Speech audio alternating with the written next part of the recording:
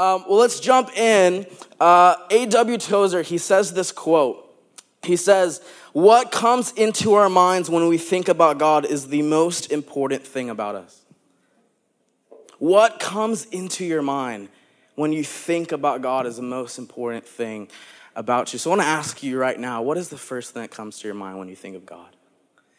Do you think he's kind? Do you think maybe he's angry? Do you feel he's distant? And why this is so important, because how you see God will form how you see everything else. How you see God will form how you see yourself, and in turn, how you will see other people. And I would say if you were to ask Jesus this question, Jesus, how do you see God? Well, that'd be a really cool question to ask Jesus. Jesus, how do you see God? I would say Jesus would say, Father. If you ask Jesus, how do you see God? He would say, Father. When you look at the way that he talked and revealed who God is, it was as Father. And this is a very interesting thing. You guys know the story in the Gospels where Jesus' disciples go up to him and say, Jesus, teach us how to do what? Pray.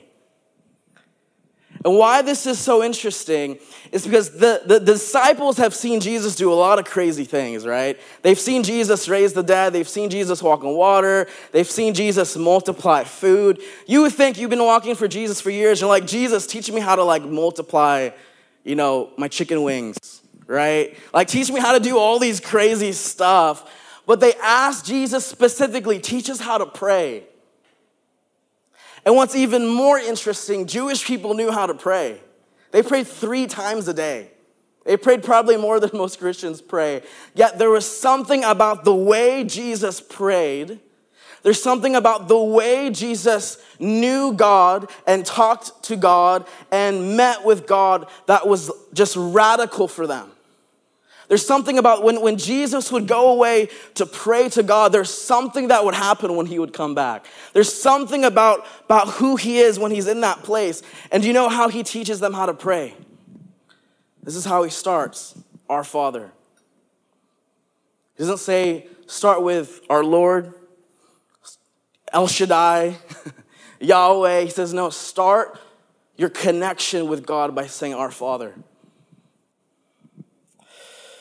And so today's message, I want to talk about the heart of the Father. I know for some of us, this may seem like an obvious thing. This may seem like something that isn't so profound. But here's the interesting thing. This is actually the first time I've ever preached on the Father, which is very crazy because I love the Father and I talk about the Father all the time. But this is the first time I've ever preached on the Father. And I'm currently a father of a 2.5-year-old. I have another one on the way, which is super exciting. Please pray for me. If you guys want to, I'll throw my Cash App up for that. I'm just kidding. But I'm a father, and for some of you who've been fathers and who are fathers, it's such a refining journey. And in that journey, you really start to discover what does it actually mean to be a child. And in my journey of being a father, I've realized how much more that I need God to actually father me. I'm like, man, I didn't respond really well to my son in this moment. God, I need you to father me. God, I need you to show me more of your heart so I can show my son your heart. But I think it's interesting. If God wanted to reveal himself as a father, then of course the enemy will try to do everything in his power to destroy fatherhood. If fatherhood is the primary relational dynamic that God wanted to reveal to us to show what he is actually like, then of course that is going to be the thing that the enemy is just going to hammer and destroy and distort. I don't know if you guys know this, but we're actually called the fatherless generation. Here's some statistics to even prove that. 63% of youth suicides are from fatherless homes. 90% of all homeless and runaway children are from fatherless homes. 85% of all children who show behavior disorders come from fatherless homes. 71% of all high school dropouts come from fatherless homes. 71% of pregnant teenagers lack a father. 85% of youths in prisons grew up in a fatherless home. The enemy's tactic was that if he can destroy the construct of what a father is like, then he can destroy our understanding of what God is like.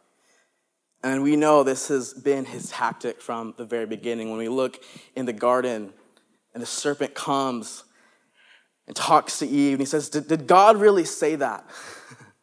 He has this moment where he's starting to distort to Eve what God is actually like. He's saying, did God really say that?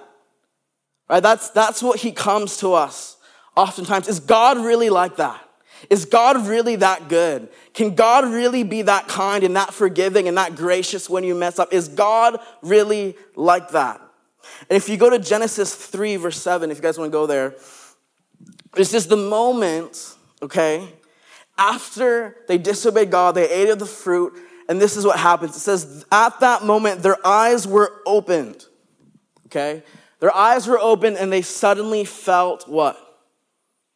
Shame at their nakedness. This is an emotion they have never felt before. They felt shame at their nakedness, so they sewed fig leaves together to cover themselves. So they felt shame, and then they covered themselves. And I just want to make this clear that shame, guilt, and condemnation never come from God. God will convict you, but God doesn't abuse you. He doesn't shame you to teach you a lesson. He doesn't guilt you to make you change, right? It says that the kindness of God is what leads you to repentance. It's not the shame of God. It's not the guilt of God. I know for a lot of people, maybe that's how you grew up. Maybe that's how you're disciplined, that you're guilted to do the right thing. But Scripture says that God's kindness is what leads us to actually change our heart. It's the kindness of God that leads us to want to change. And in this moment in Genesis, we see that the enemy knows if he can make man receive shame, then man will hide and separate themselves from God. That's what shame does. That if the enemy can make you receive shame for your shortcomings, for your mistakes, then he knows, hey, if I can shame them, then they're actually going to separate. They're going to create a barrier between them and God. Right, this is exactly what Adam and Eve did, and this is oftentimes what we do. We distance ourselves from the very person who's supposed to bring our healing. Isn't that crazy? We separate from the very person that's actually trying to speak truth and identity over us. Can I just expose the enemy's tactic this morning? Is that okay? All right. Bill Johnson, he says this, don't believe any thought about yourself that the Father doesn't think about you. Is this something that God thinks about me? If it isn't, then don't receive it. That your understanding of God as a father is revealed when you mess up. When you mess up reveals how you actually see God. Do you draw away from God when you mess up, or do you draw close to God when you mess up? It's pretty hard. This reveals how we actually see God. Because if we distance ourselves from God when we mess up, internally there's a belief system that says, I am ashamed, God looks at me differently, I have to hide and I have to fix myself before I go to God. But the revelation that God is actually a good and loving Father says, when you mess up, my kindness and my grace is what leads you to actually change and stop sinning, not your own efforts. So in Genesis 3, 10 to 11, if you keep reading down in the story, Adam and Eve hid, and God is looking for Adam in the garden. He's saying, Adam, where are you? And obviously God knows where Adam is, right? Just fig leaves. It's not anything crazy. How oftentimes do we create barriers between us and God? God's like, I can still see you. Like, I'm still here. You know that, right? Like, your brokenness isn't that big of a barrier. It isn't that tall of a wall. But he says this, Adam says this to God, because God's like, where are you? And he says this, I heard you in the garden and I was afraid. That's another emotion that man never felt, was fear, because I was naked. And this isn't the good fear of God. This is the fear of punishment from God. I was afraid because I was naked, so I hid. This is really profound. I want you to hear this. God looks at Adam and says, who told you you were naked? Have you eaten from the tree I commanded you not to eat from? I think for a lot of us, we believe the lie that we're too broken, we're too far gone, we're too impure, and that God doesn't look at us the same. This is why Adam and Eve hid, because they saw their nakedness and were afraid. But I want you to see this. God sees them in the midst of their shame and the midst of their fear. And this is what he says, who told you you were naked? Because the entire time, God already knew they're naked. God already saw their vulnerable self. God already saw all of them. Them eating the fruit did not change how they looked. You guys tracking? After they sinned, God did not change how he saw them. He's saying, who told you you're naked? I've seen you the exact same way this entire time, but now you become aware of shame and fear.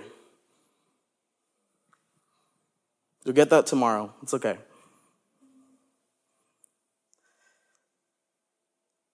That God has saw them the same the entire time, even after they sinned.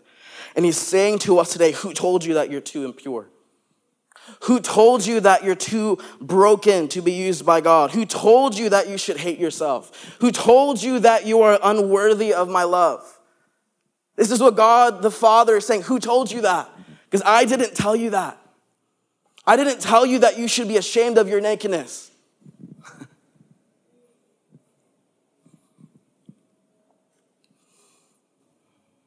Brennan Manning, he says this quote, he says, his love which calls us into existence calls us to come out of self-hatred and to step into his truth. He says, come to me now, acknowledge and accept who I want to be for you, a savior of boundless compassion, infinite patience, unbearable forgiveness, and love that keeps no score of wrongs. So good. I love that. Accept who I want to be for you. Culture says, just accept who you are. Accept how you are. God's saying, no, accept who I am for you. Accept who I want to be for you, because truth is what sets us free. The truth of who God wants to be for you, that God wants to be the one that is the one that cleanses you. I think this is the funny thing. My friend told me this one time. When we feel dirty, we feel like we've made too many mistakes. We go away from God, and we have this natural tendency that we have to clean ourselves up. We have to purify ourselves. Then we can come to God. But God's the shower. God's the one that you draw near to, and then he cleanses you. You guys okay? All right, Luke 15. Let's go there. Luke 15.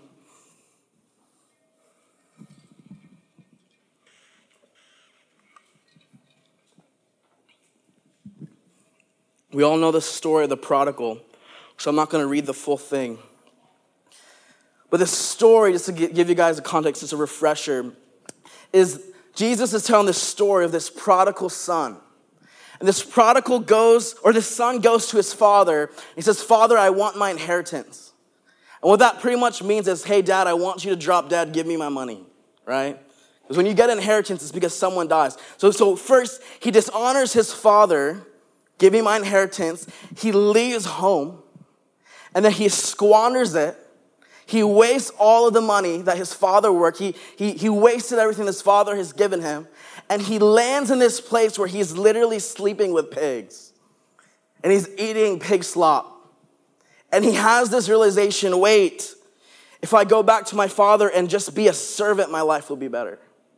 If I can just go to God and I can just serve him and be a servant, then maybe I'll be fixed. And he has this realization, and this is unique. He had this moment, and he practices his repentance speech.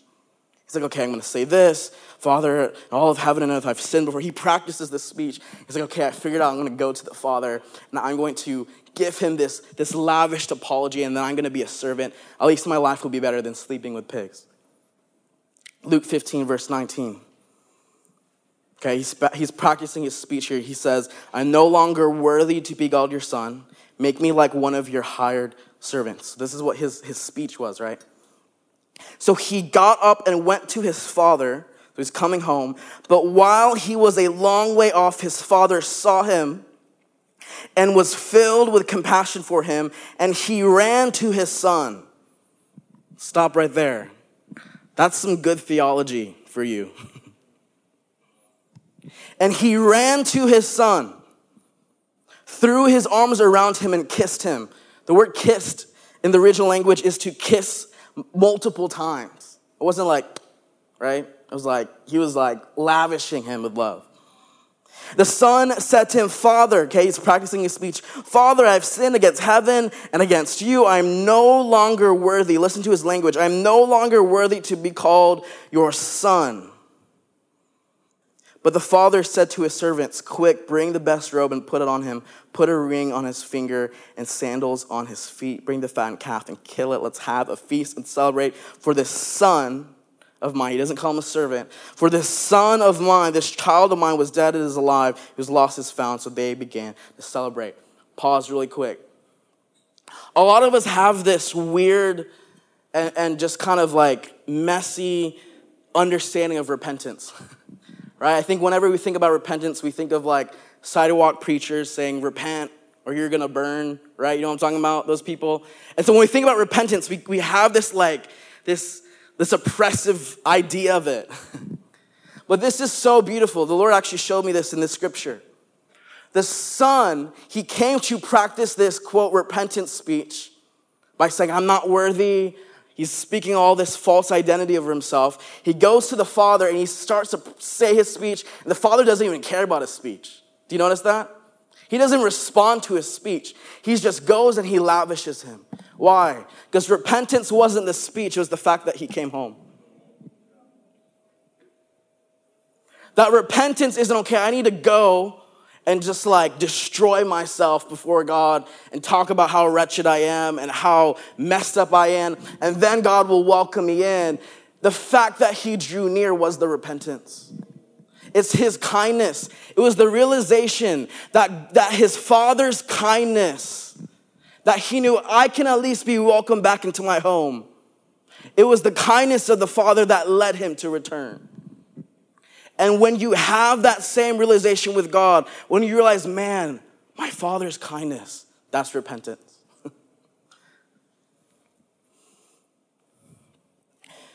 The word prodigal, because we oftentimes know about the prodigal son, the word prodigal actually means extravagant.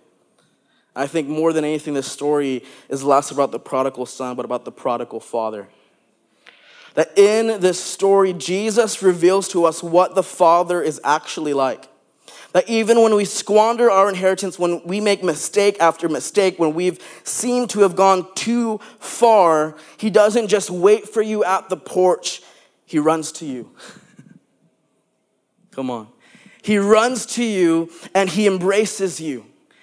And he doesn't call you a servant. He doesn't call you a slave. He doesn't call you a mess up. He calls you a son and a daughter. And I love the imagery here that he gives him a robe, which symbolizes righteousness, right? We're robed in righteousness. That means that you have right standing with someone. So he clothes him with right standing. We're in good terms now. He puts a ring on his finger, which symbolizes sonship. That you are my son. You are part of my family. And he puts sandals on his feet, which symbolizes purity, that you are clean. That this is what the Lord does, the Father does when you come to him. That he's clothing you with his righteousness, because he who knew no sin, right? Jesus who knew no sin became sin for you so that you would become the righteousness of Christ. He calls you now a child, and he now makes you clean. At the end of the story, I don't know if you noticed this, but the son didn't even have time to clean himself up. He was probably still smelling like pigs. His breath, come on, somebody. His breath was probably still stanky, eating some pig pods. And he goes to his father. He doesn't even have time to clean himself up before the father just lavishes him with love. That we go to God and we still smell like our past. We still smell like this morning's mistakes. That's what we think. But when we go to God, he reveals what we are actually like. He reveals who you actually are. That's powerful. Matthew 3:17. Let's go there. This is the story of Jesus' baptism. Do you guys remember this story? Jesus is baptized, heaven opens up, the Spirit descends like a dove, and he hears the Father's voice, and he says this is my Son, whom I what? Whom I love, with him I am what? Well pleased. He says this about Jesus. And if you know Scripture, at this point, Jesus hasn't done any ministry yet. From what we know recorded, Jesus hasn't done any miracles, at least from what we know. And it wasn't until after this moment that he hears the Father's voice that he is then sent out to do what he did, to release the kingdom, to die for our sins, and to resurrect from the dead. But this was Jesus' moment where he heard the Father's affirmation and the Father's voice say, this is my Son. This is the one whom I love, and with him I'm well pleased in.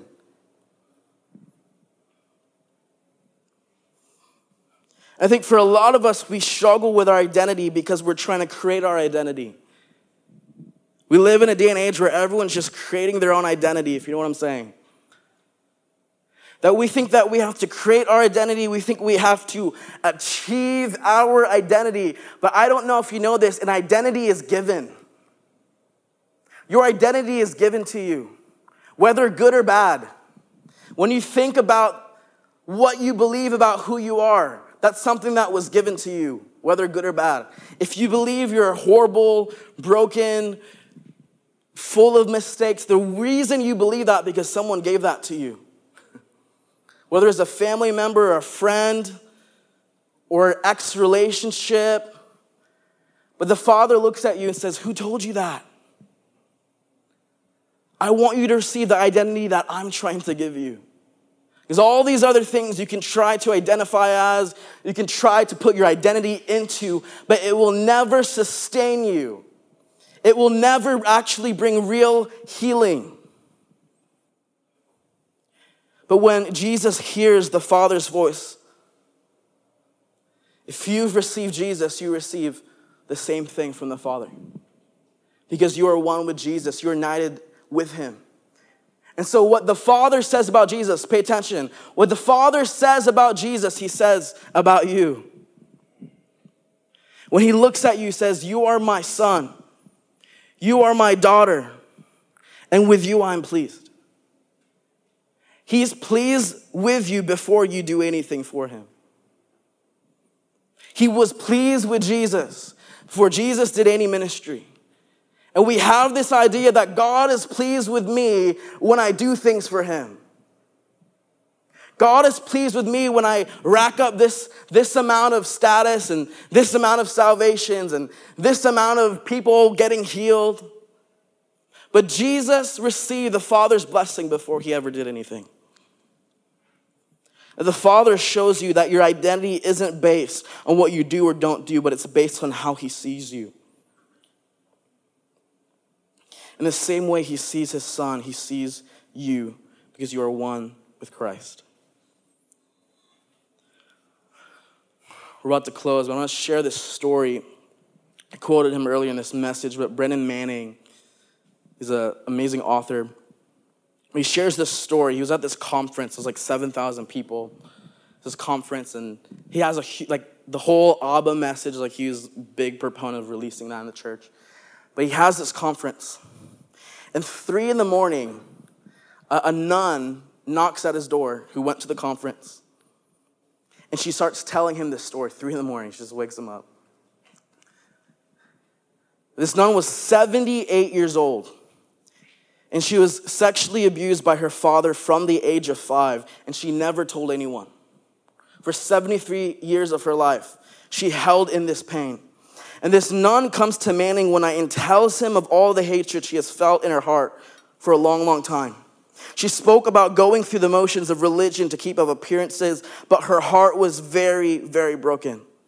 And after listening to her story and praying for healing, Manning asked her to find a quiet place and pray this prayer every day for the next 30 days. Abba, I belong to you.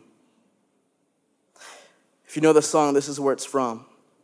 He explained that this prayer is exactly 7 syllables and corresponds to the rhythm of breathing. Inhale, Abba, exhale, I belong to you. And she did it. Manning says her follow-up letter told how her heart has been healed and how she has forgiven her father, and now she knows inner peace for the first time in her life because she knew God as a father.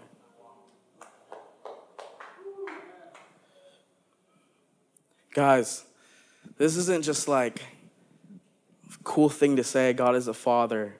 This is everything. And we're a church, like if you're here the past 2 Sundays, like we're going pretty hard on some stuff.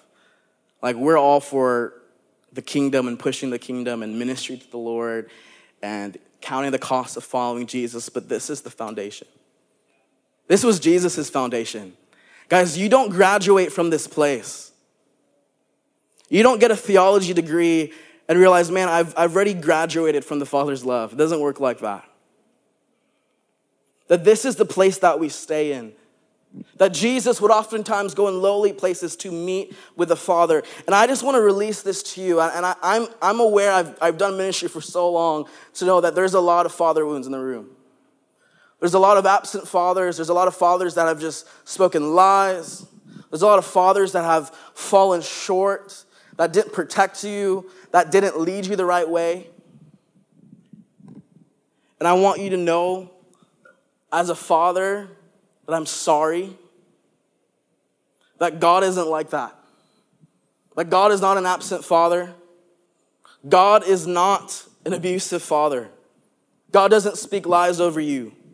God doesn't not protect you. And so this morning, my desire is that you would come into contact with the heart of the Father. That in Romans 8, just as we close, it says this: the spirit you receive does not make you slaves. It doesn't make you servants so that you can live in fear again. Rather, the spirit you received brought about your adoption to sonship. And by him we cry out, what? So I'll just say that. Abba, Father. The Spirit himself testifies with our spirit that we are children of God. Now, if we are children, then we are heirs of God and co-heirs with Christ. Guys, this is the place we discover our identity. If you are struggling with your identity, if you still feel like you're just grasping to hold on to who you actually are, I'm telling you right now, this is the place that you find it. Like there's no other theological landing point to this. It's either you know who the Father says you are or you don't. And the word Abba, as you guys know, in Aramaic, it's the most intimate way of calling someone a father. It's like saying Papa. But God doesn't just want you to call him, Father, Bishop, Father God, right? He says, I want you to call me Papa. I want you to know how intimately you can know me and how intimately I know you. And Tim Keller, he says this quote. He says, the only person who dares to wake up a king at 3 a.m. for a glass of water is a child, and we have that kind of access.